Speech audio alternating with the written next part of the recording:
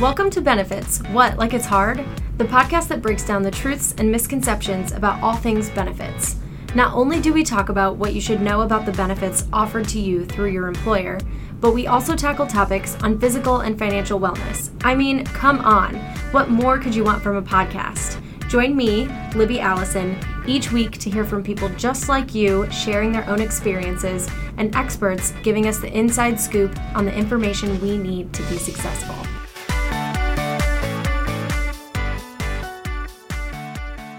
Hi everyone, today we are going to be diving into the coronavirus, and we have Dr. Michael Todd on the podcast with us to kind of give us his perspective and his knowledge on the topic. So, hi Michael, how's it going? Good morning. It's going well. It's going as well as to be expected during this crisis season. A little introduction of who I am and what I do, Libby. I'm Michael Todd. I'm the Vice President of Business Development for Bon Secours Mercy Health. I'm headquartered on Bond Hill here in Cincinnati, and I focus more on our direct-to-employer strategies, serving up healthcare solutions for employers across our footprint. And Bon Secours Mercy Health is outside of Cincinnati. It's not just in Cincinnati.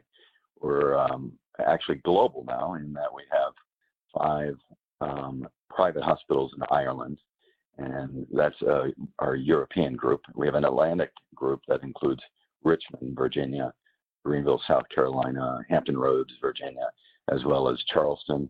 We have our Mid-American group, that's Cincinnati and Paducah, and then what we call our Great Lakes group, which is Northern Ohio. So my focus is working with employers across that footprint to deliver healthcare solutions to really lower the total cost of care for those employers. Well, and I should add too, for your listeners, I practiced primary care. I'm a family doctor by training with my father up in northern Cincinnati for about 18 years. And I was the medical director of GE Capital in Connecticut for several years before coming back to Cincinnati recently. So I have tons of questions myself on coronavirus, as well as just some questions that I've put together from other people that I've talked to. So if you're good, I'd like to just jump right into that. Let's do it. My first question is, do you know what caused the outbreak? The answer is yes and no. The outbreak, and I'm going to label it a pandemic. It started in an animal population in China. We all know it started in China. And the pandemic itself, there are a lot of different definitions, but pandemic in general, when a scientist or a clinician thinks about it, is a new pathogen that enters into the human population. And typically, pathogens have moved from an animal population into a human population. And the pandemic, and other people will talk about a pandemic, meaning it's just a global epidemic of a pathogen. And pathogens are, viral infections, bacterial infections, etc. So it started in the Wuhan province, probably from an animal market, and somehow jumped into the human population. And because it's the word novel, new, humans did not have natural immunity to it. So it spread very easily. And what we're learning about it right now is it's highly contagious. And from an intellectual perspective, viruses and bacteria in general that are successful are those that don't cause so much damage that kills the host, but causes enough damage that it allows its propagation from human to human. And that's what we're seeing in the novel coronavirus, or COVID-19, is that it's very successful, it's highly contagious, and it leaped from the animal population to the human population, and then we found that there was human-human spread, and that's what we're seeing right now. Is it's growing logarithmically, and we're seeing those numbers as of this taping of April 2nd. Things are only going to get worse here in the coming weeks in the greater Cincinnati area. Okay. I think that gives good perspective.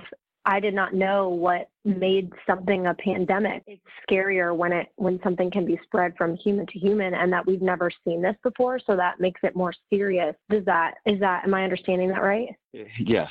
I mean, broadly speaking, yes. An epidemic versus a pandemic. An epidemic is, think of the annual flu epidemic.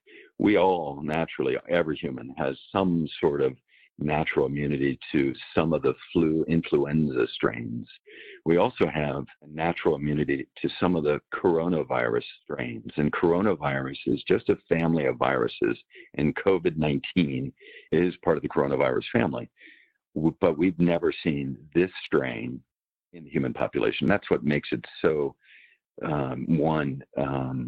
deadly across the globe, because none of us have ever seen it as any humans. Then it's even more lethal in that it's highly contagious, and that's the scariest part of it. And I want to caution all of us, because there's a ton of fear out there. 80% of people that are infected have very mild symptoms. 80%. So put that in the back of your mind. Is that it is a highly contagious infection, but the vast majority of people will have minor illness. Okay. Speaking of, can we talk symptoms and who is at risk? Yeah, so the symptoms, it's interesting. The symptoms themselves are pretty benign. The classic ones are fever, cough, shortness of breath. And this isn't low-grade fever. This isn't a 99 fever. This is a fever above 100, 100.4. And the scary thing, and this is why it's very successful, just to add to an earlier comment, is you can have these very minor symptoms that can feel just like a common cold, and feel just like allergies in some situations. And during that time, you're actually shedding viral particles and therefore contagious. So there are a number of people that feel otherwise well, again, with minor symptoms, that are out in the public, and they're spreading the virus. Again, it's highly contagious, and that's where our social distancing is important, and we'll come to that. The other symptoms that I think, we all need to pay attention to, and this is where you really need to seek medical care, is if you have trouble breathing. So a fever with trouble breathing, that should alert you to something beyond just a minor cold. Persistent pain or kind of pressure in the chest, or it's difficulty even holding a conversation, that should alert you to something more than just a common cold or even a flu. Here are some things that people don't think about, but confusion. And confusion can happen from a number of different things, but we're finding that with this fever, with some of the symptoms, it means that really the viral load and the replication of the virus is occurring. And one that people aren't really aware of, that is common, is kind of this bluish tone to your face or lips.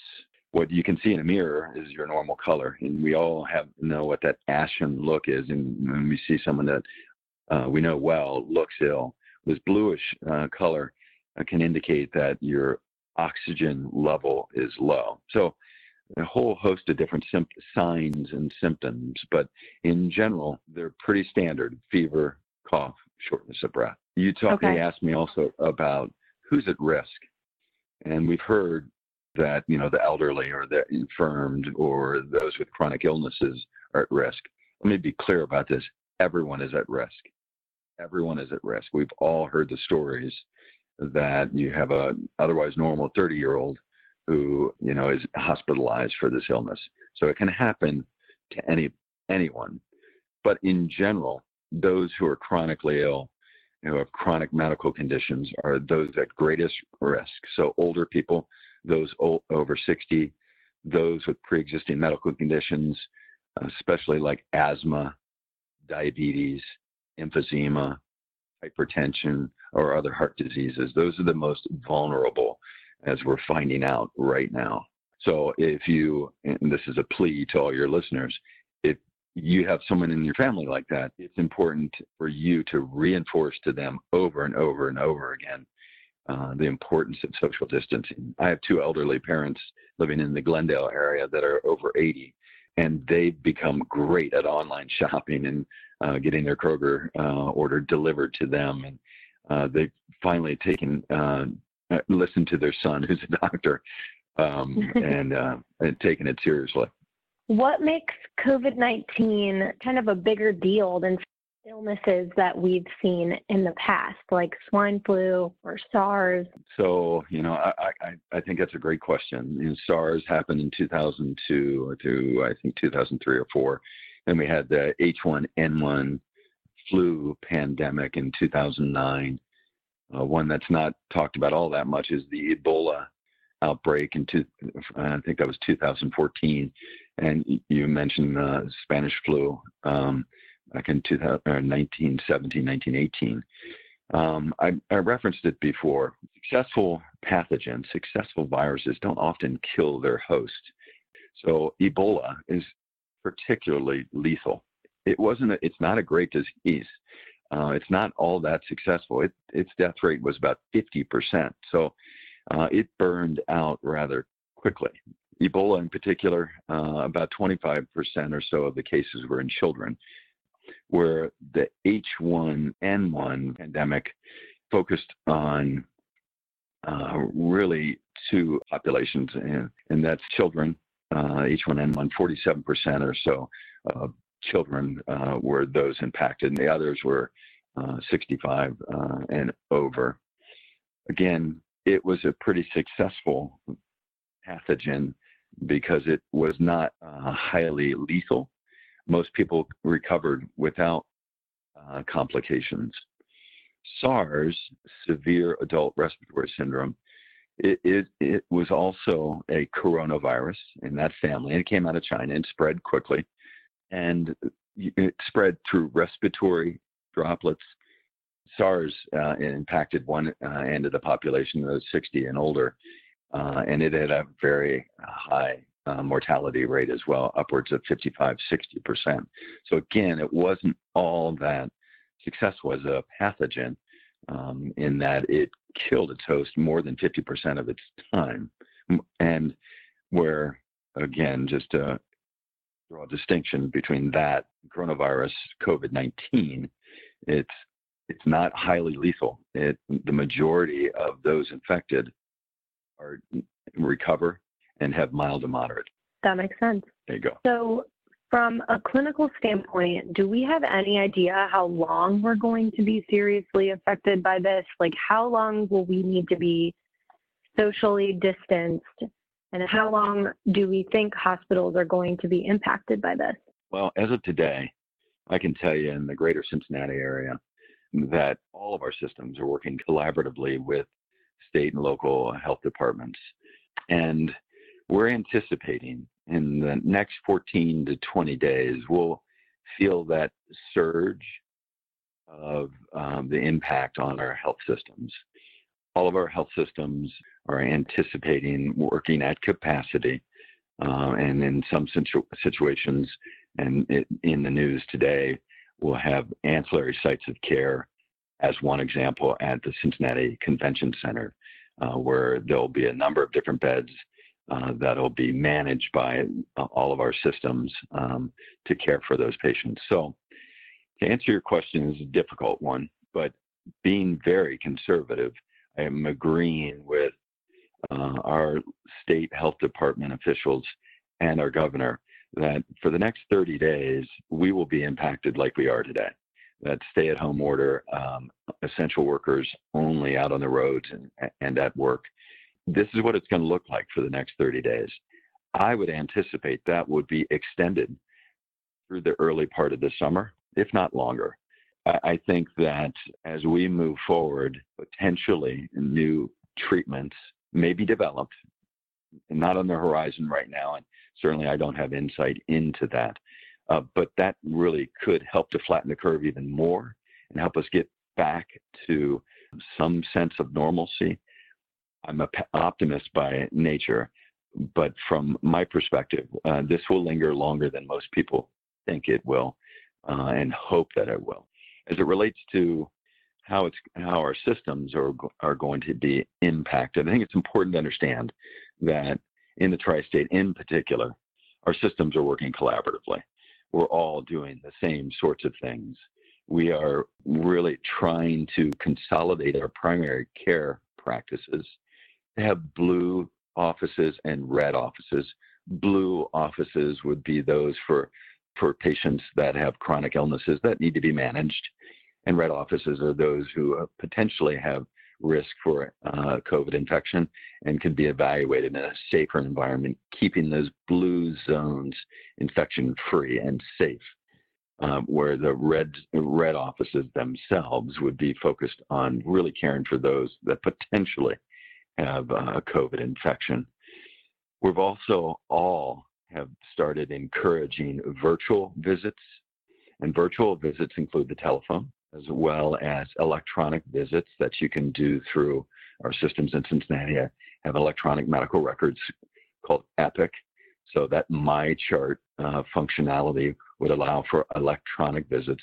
And then all of our systems as well have stood up some sort of video capability to care for those chronically ill or those that are in need of treatment for potential COVID infections. So all of our systems are working really well together. It's encouraging from a provider perspective that this crisis has really, I wouldn't say forced, but enhanced our collaboration amongst the different systems. So I'm encouraged by that, and I think that all of us in this community, whether you're a provider or a layperson, the medical services that you may need will be available. They may just be in a different model of care than we're currently used to. I think for those of us who aren't working in the hospital systems or even have family members in the hospital systems, which is the situation that I'm in, it's hard to really understand the impact. Can you talk about on a personal level how you and your family have been impacted by this? Certainly can. Number one, I have two sons, and I have one son who's a college senior down in Nashville who tested positive with three of his roommates. I can tell you that he's recovering nicely. He's lost a little sense of smell and a little sense of taste, but he and his roommates are back on their feet and taking virtual classes for their senior spring semester. As it relates to all the providers on the front line, there's a tremendous call to action, and they are heroes. And whether you're a bedside nurse, an office employee, everyone feels that call to action. But there's a tremendous toll on our and strain on our healthcare community, and the amount of stress is completely different, but it's not dissimilar to the stress of being in the front lines of any battle. There, no doubt, is a risk of death in this for our providers. So that anxiety is heightened.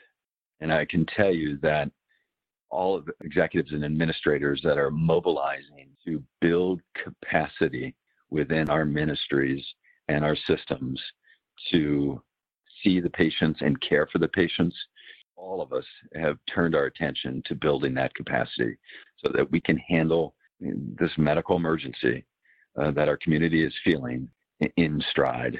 Will it be perfect? No, it will not be perfect. Our hospitals, do they look completely different? Yep, they do look completely different. Areas of the hospitals are closed down. Our ICUs, we have makeshift ICUs. Of course, everyone's heard about our ventilators, our breathing machines. So we're trying to mobilize new sites of care within the hospital where we can care for people that are in need of mechanical ventilation or, assisted breathing. So the hospitals are looking differently. Of course, there are no guests visiting hospitals. All of us are trying to keep those that are ill with COVID and other respiratory illnesses separate, apart from any other, I wouldn't call it routine medical care, but emergency medical care that is required above and beyond COVID. including those who are giving birth, et cetera. So the hospitals look differently. And all of us are aware that elective medical procedures have been postponed for at least the next month. Many of our providers are doing and providing care for conditions that they normally don't provide care for. It's interesting internally. I can tell you at Bon Secours Mercy Health, we're doing a tremendous amount of education for all of our providers to develop enhanced skills and relearn disease states that we had not thought about in the past. And there's an enthusiasm for that. And, I mentioned a call of action for our providers, and we're all stepping up to that. Very, very proud of all the providers in our communities that are stepping up to do their service to keep our community healthy. Yeah, I think it's amazing what everyone is doing, including you and the people that you work with and just anyone who's on the front lines. It really is hard to understand how you're being impacted because I'm not personally being impacted myself in the same way that you guys are. So thanks for everything. Libby, it's interesting. You driving to work, or it is almost driving to the front lines. I had a conversation with the pediatrician just the other day, and imagine driving into an office knowing that you're facing, potentially facing some deadly illness, that you're going to do the best you can to keep safe yourself as a provider. But think of the anxiety of driving into that office or into that hospital. And that's happening in our own backyards. So if that paints a picture or gives you context, I hope that helps a little bit too. Yeah, definitely. I think that helps. So for those of us who are not on the front lines, and even those of us who are, from a clinical standpoint, what can we be doing to stop the spread? So we know to social distance, but is there anything else that we should be thinking about? No, I think that's the most important thing. Personal hygiene and social distancing. All the different television shows and all the different streaming services that we have available have done a good job. We just need to take it even more seriously. It's really our only weapon right now to prevent the spread, to flatten the curve. And that's we can't get tired of social distancing. This is, our generation's Pearl Harbor. We have to mobilize, and our mobilization is hunkering down at home and being with family or being with your biome and a family that you've already been exposed to. And social distance. That is our weapon. Personal hygiene, of course. If you go out and shop Kroger, you get gas for your car, whatever it is, you wash your hands, and you do it with warm soapy water. Soap is a great agent in this battle to really sterilize what you can. Clean your surfaces at home, clean the doorknobs. All of those things that we've all heard are the weapons that we can use to fight this as a community. And okay. I would add one thing to that.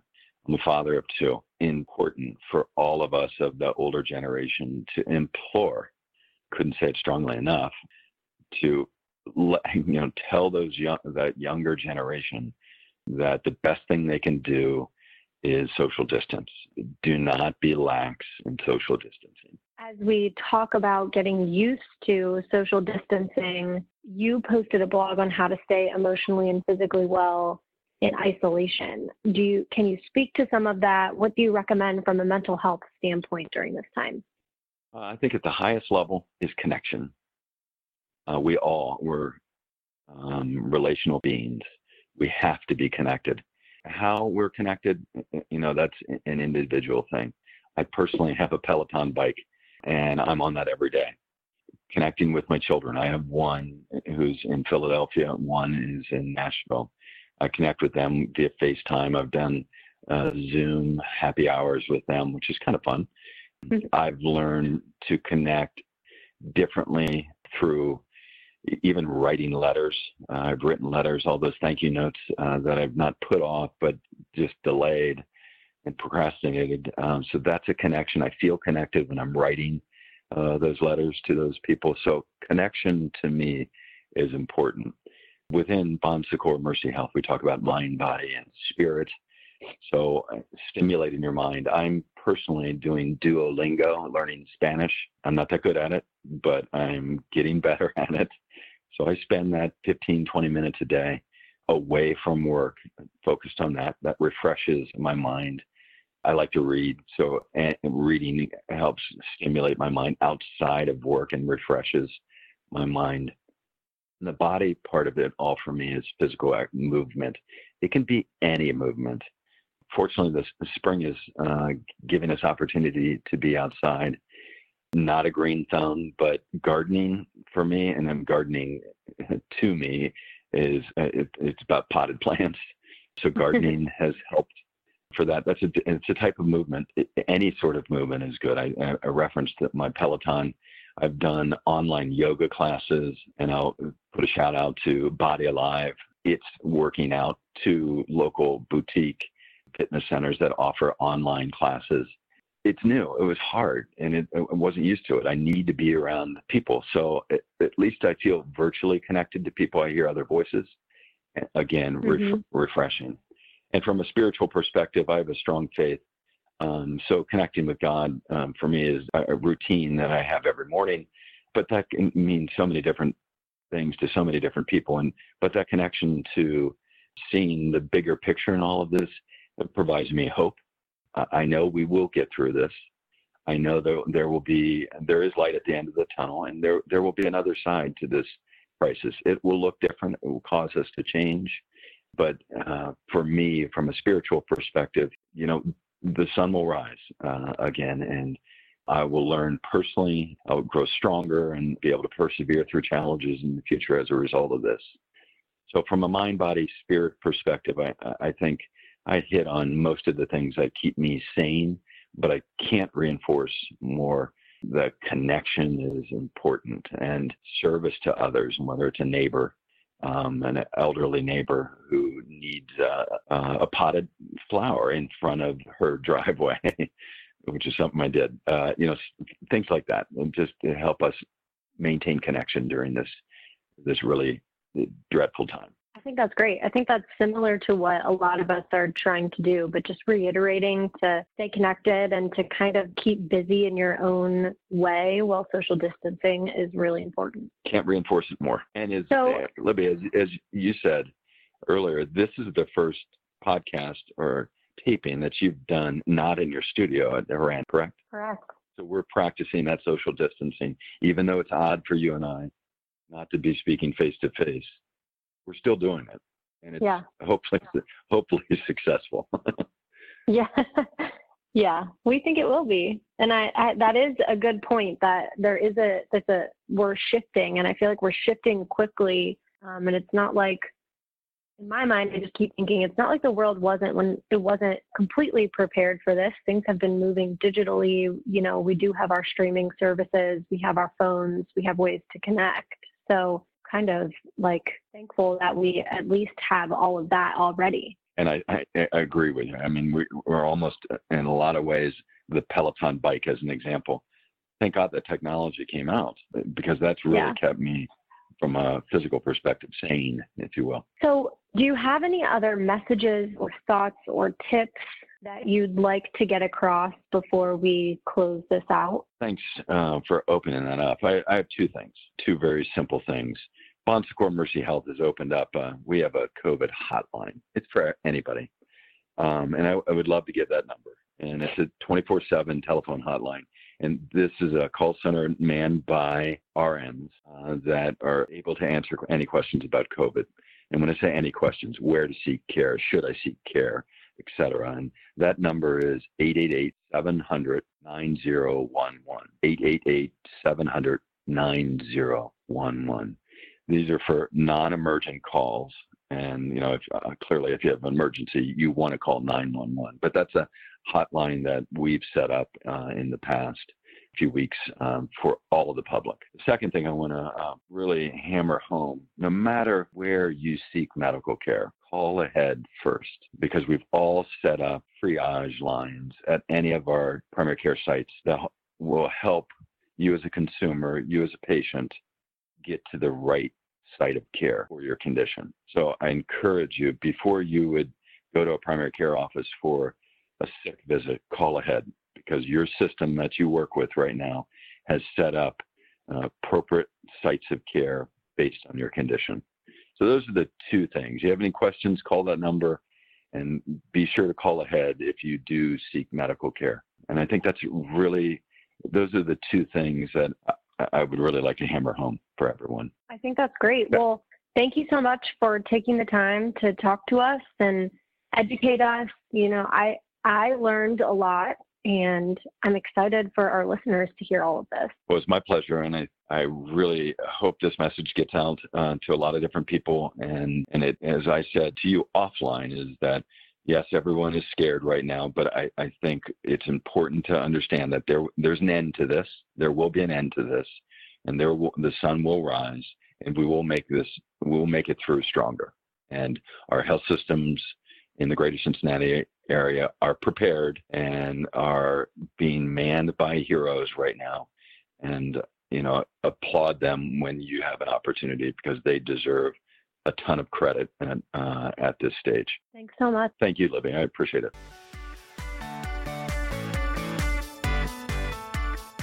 See you next time.